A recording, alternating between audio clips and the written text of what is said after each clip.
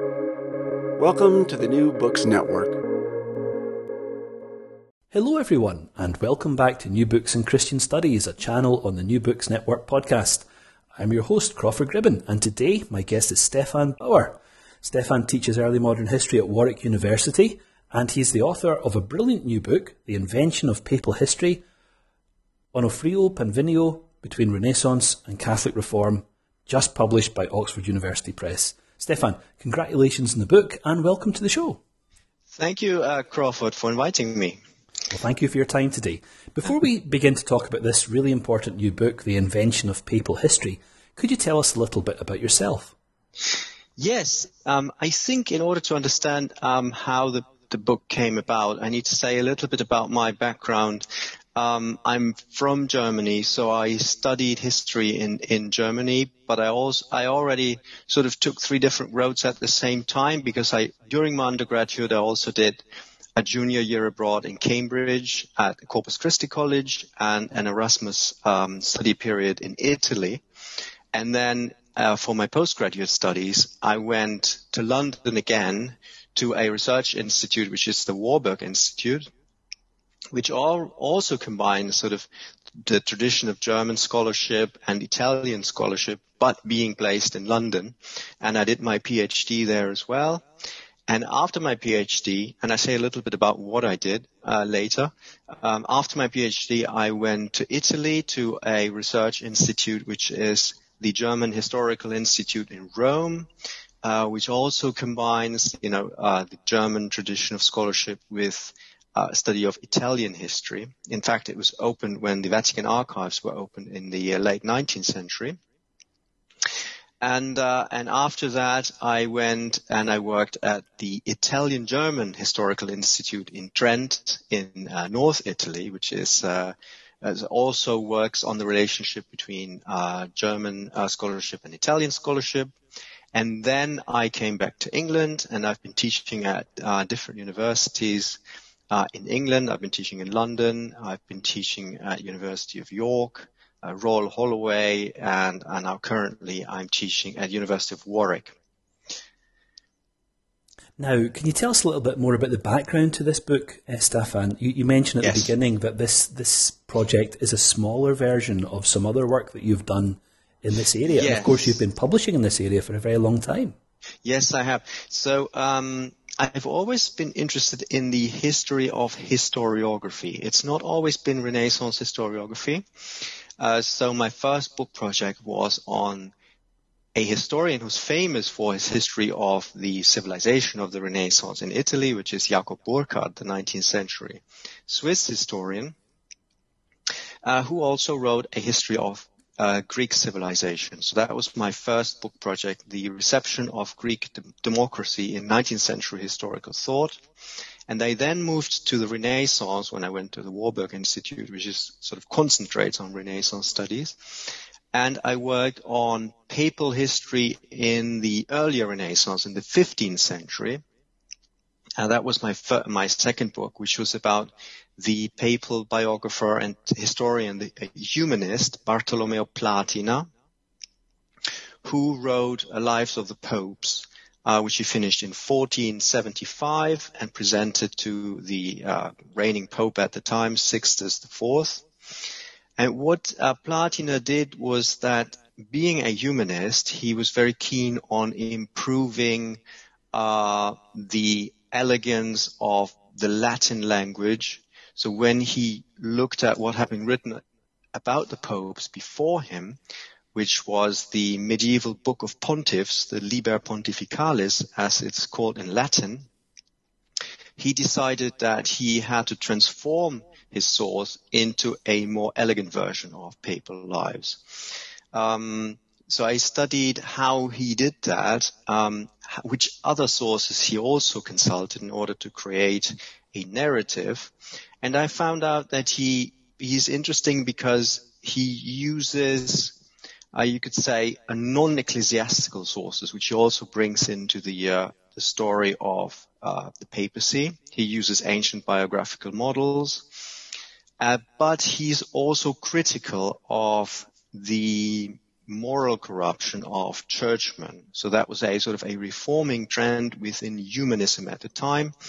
And I found it really interesting that that was possible, to say, in the 1470s in Rome, right under the sort of under the eyes of the reigning Pope, and presenting the book to him while at the same time criticizing the morals of low and high churchmen. And in fact, the other thing I found in my studies when I went into Roman archives, especially the archive of the Inquisition and the archives of the Congregation for the Index of Prohibited Books, those were institutions that were created in the 16th century. I found that the editions of Platina's lives from 1560s onwards were censored. So my second book is called The Censorship and Fortuna of Platina's Lives of the Popes in the 16th Century. And this leads me to the book on Panvinio. But did you want to say something, Crawford? No, I was just going to comment how neatly that took us to a discussion of Onofrio Panvinio. Yes. Could you tell us who Panvinio was and why he matters? Well, I first came across Panvinio because he was the editor of Platina's Lives of the Popes in the 16th century. So he brought out an updated edition, where he continued the papal lives. So Platina obviously stops in 1475, and Panvinio brings him up to date with the descriptions of the lives of the succeeding popes until the 1560s. So that's how I came across him, and I found out that there had been very little work had been done on him. So I went to see who he was.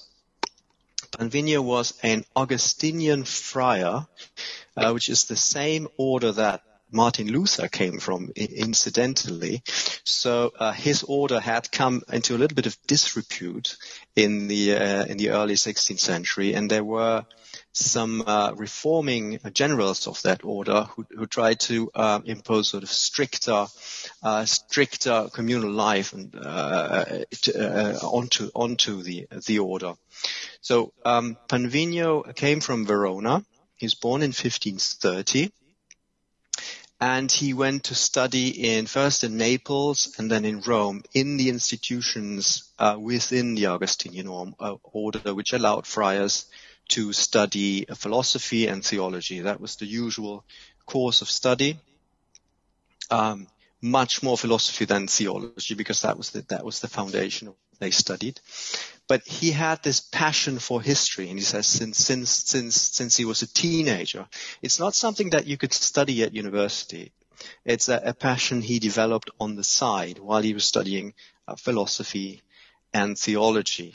And then, because he had protection from sort of higher in the higher spheres of the Augustinian order, he was asked to work. His first work was a collaboration on the history of the Augustinian order, starting with what they claimed was Saint Augustine, which now we know it's a legend, because the order was actually formed in the Middle Ages, but not at Augustine's time.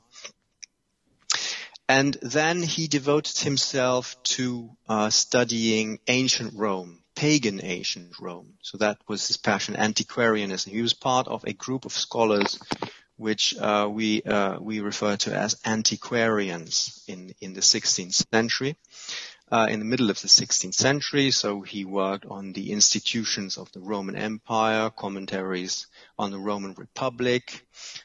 He worked on ancient Roman calendars of lists of office holders, fragments of which had been discovered in the Roman Forum, and scholars were now at work putting these fragments together and interpreting the chronology of these office holders, which gave them an idea of the chronology of ancient Roman history.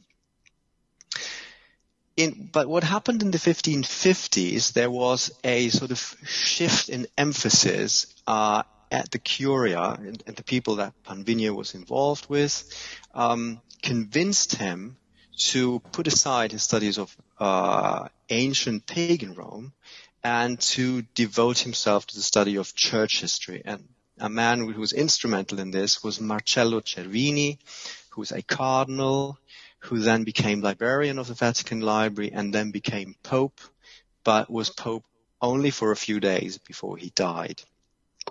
But he was responsible for Panvinio's turning from ancient pagan history to church history.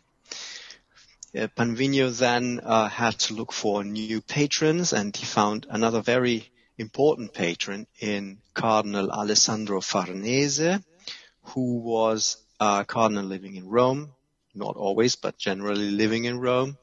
And he was the wealthiest cardinal of the Roman Church. There was a group of scholars sort of circling around him. Panvinio was the most important historian, but there were other types of scholars as well. For example, Giorgio Vasari says that his idea of writing Lives of the Artists was born at a dinner, at the dinner table of Cardinal Farnese, where he was there with other scholars. Panvinio then wrote, many things he wrote were books that were written for the first time. So he wrote the first history of cardinals. And in fact, when other scholars then later worked on history of the papacy, this was the book they could refer to. It was the only book on the topic at the time. He wrote the first history of papal elections, and it was also the largest history of papal elections that has ever been written until today, is what I found. He also worked on the iconography of medieval popes, trying to reconstruct how they were depicted, what their vestments were. He researched catacombs and ancient burial rites. He worked on descriptions of medieval churches, so he's now being used as a source for art historians, and many other things, until he died in 1568. So he died when he was 38 years old of a fever. We don't know what kind of fever. Suddenly, when he was traveling to Sicily with the cardinal, and he died in Palermo on the Wednesday before Easter in 1568, which I found.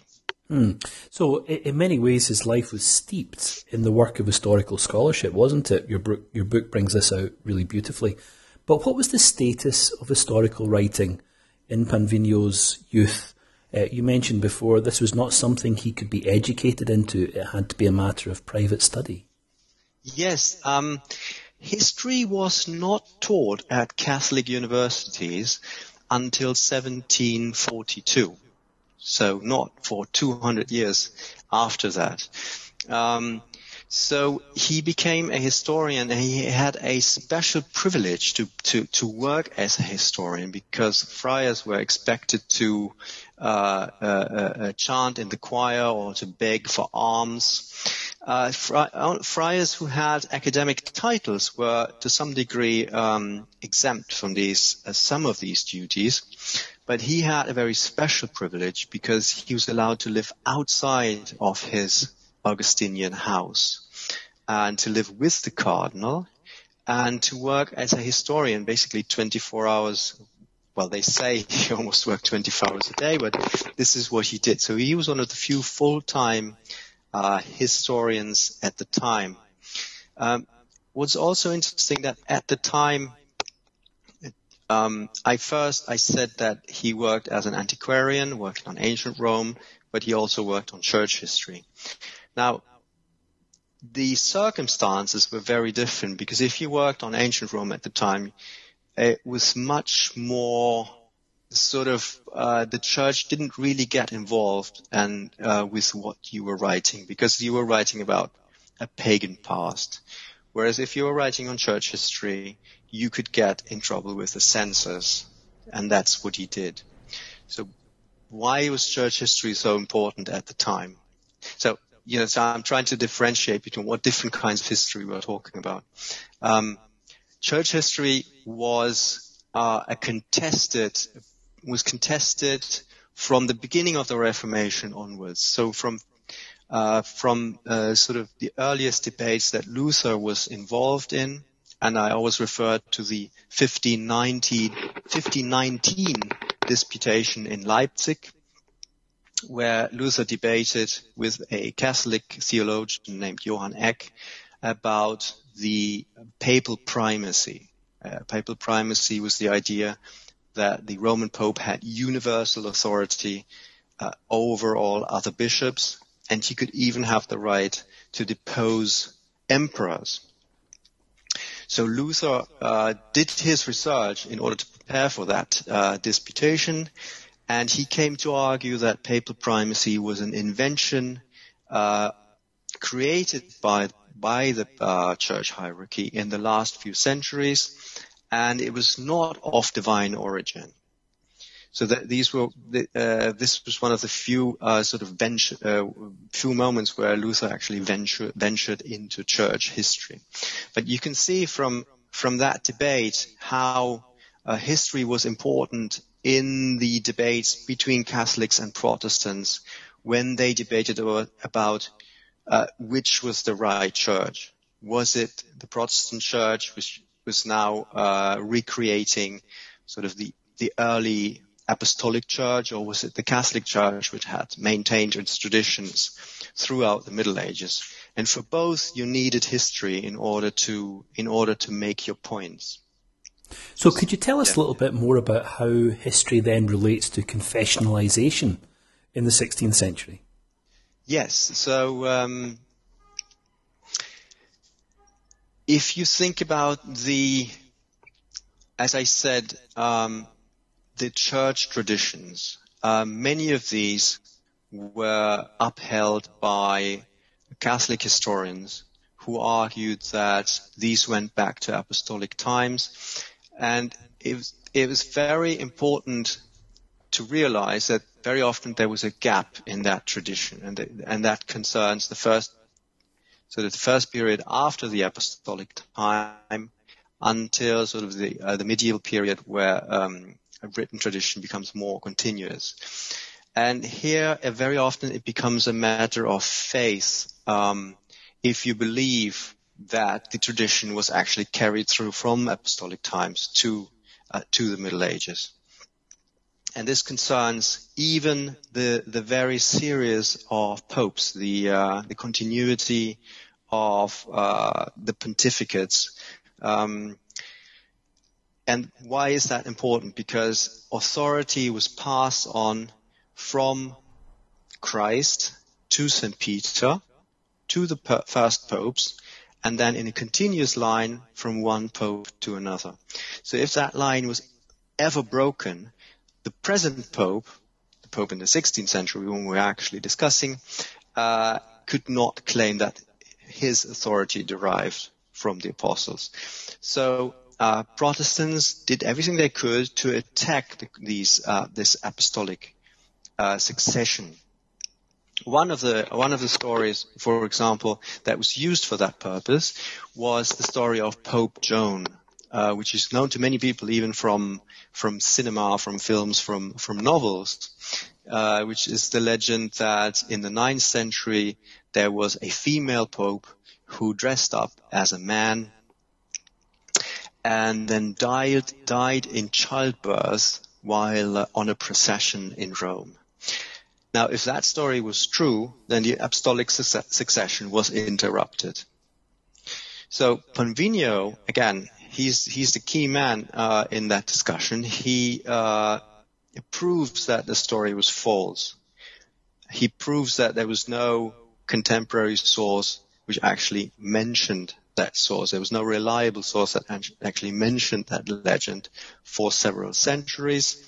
Whereas Protestant historians, the authors of the so-called Magdeburg Centuries, which is the big Protestant church history, argues that these sources have been suppressed because, and they say, and I'm quoting, because she was a woman and because of the scandal.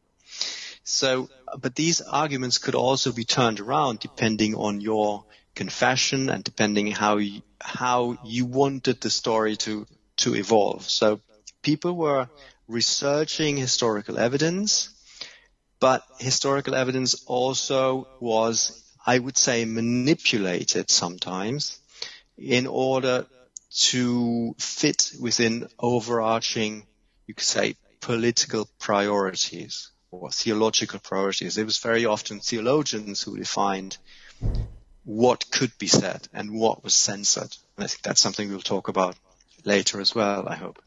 So he lived this really abundant life in scholarship, but what happened to Panvinio's legacy? Yes, so Panvinio died in 1568. He had been appointed to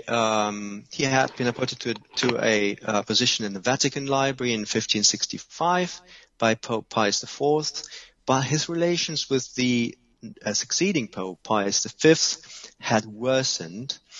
And in fact, when Panvinio died in 1568, this Pope didn't lose much time before he actually decreed that Panvinio's works could not be printed and could not be reprinted. There were lots of manuscripts which were waiting to be printed, and other works were waiting to be reprinted. And this is because this Pope Pius V was quite a strict Catholic reformer, and Panvinio was trapped between different reforming currents. Pius IV was a more relaxed reformer. Pius V was a stricter reformer. So he would have had to change his writing style according to which pope was actually reigning at the time. So Pius V prohibits the reprinting of his books. His manuscripts are kept locked up, and they are kept at the cardinals' houses, a succession of different cardinals, while his brother, Paolo Panvino, is trying to get his works printed because he wants to profit from the publication. He wants to make money. So he spends time lobbying cardinals in Rome, and in the 1580s, they finally managed to print one book, which is on the primacy of Peter, and only the first part of that gets printed in 1589. But then there's a commission in 1592, which decides that they needed to look at all of his manuscripts. So they opened these trunks, and they found 87 works in manuscript works, and that's why I call sort of the corpus of his works, I call the invention of papal history. That included also a history of the church, which wasn't published, and various other works, including the history of papal elections, which I mentioned earlier. And these were then censored.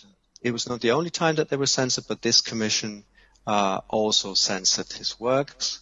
And I find it very interesting to see what the mentalities of these censors were, what their relation to history was, and what they found offensive. So, for example, the 1592 commission found that Panvinio criticized morals of churchmen, and that was actually something he inherited from his humanist predecessors, from Platina, for example. So they thought that couldn't be permitted. They thought that he was actually on the side of the emperors, taking the sides of the emperors in the conflicts between in the power struggles between popes and emperors in the Middle Ages. He admitted that emperors could have influenced papal elections, and Panvinio even said in one of his works, "What I'm going to write is not going to please the Christian reader." And his censor thought that this was an admission of his guilt. But what Panvinio actually wanted was something else. It was kind of like a trigger warning for the distressing sources that he was going to cite. But these were sources that were documenting actual practice at the time, and the fact that emperors had influenced papal elections was a historical fact. That's fascinating. Yes. Now, you mentioned that this is the first substantial work in Panvinio for over 100 years, I think. What do you hope the impact of this book will be? Well, there is Okay, there was a biography about Panvino from 1899. So this is the first biography, and it's the first study of his works on church history. There was a book on his works on ancient Rome published in 1996 in French by a scholar named Jean-Louis Ferrari, who unfortunately just died a few months ago. But I was trying to fill a gap, and that is what happened to Catholic historiography in the middle of the 16th century, because Protestant historiography at the time has received much more attention. So I think in the public's view, it is believed that sort of modern historical method was invented by Protestants and much less so by Catholics. So that's one aspect I want to bring out, so that there was an open and creative phase of Catholic history writing at the time as well. And I'm talking about the middle of the 16th century, before the first volume of Cesare Baronio's his Ecclesiastical Annals came out, 1588, and that was then the official Catholic history, which was very different from Panvino's work, much more dogmatic, much more confessionalized. So I'm interested in that creative period before that, and I'm also hoping that my book readers will be able to read my book in different ways. It's not very obvious that sort of I'm trying to justify what the Catholic Church was doing, or I'm trying to justify the opposite. I think what Panvino was doing was he was idiosyncratic. His work could be read by Protestants as somebody who was trying to sort of not lean to either side. And I think it can be read by Catholics in the same way too. So I'm hoping that my book is also able to sort of to manage that balance. Well, it's a brilliant book, Stefan, and it deserves a very, very wide readership. The Invention of Papal History, Onofrio Panvino, Between Renaissance and Catholic Reform, just published by Oxford University Press. Before we wind up our conversation, Stefan, could you tell us what you're working on at the moment?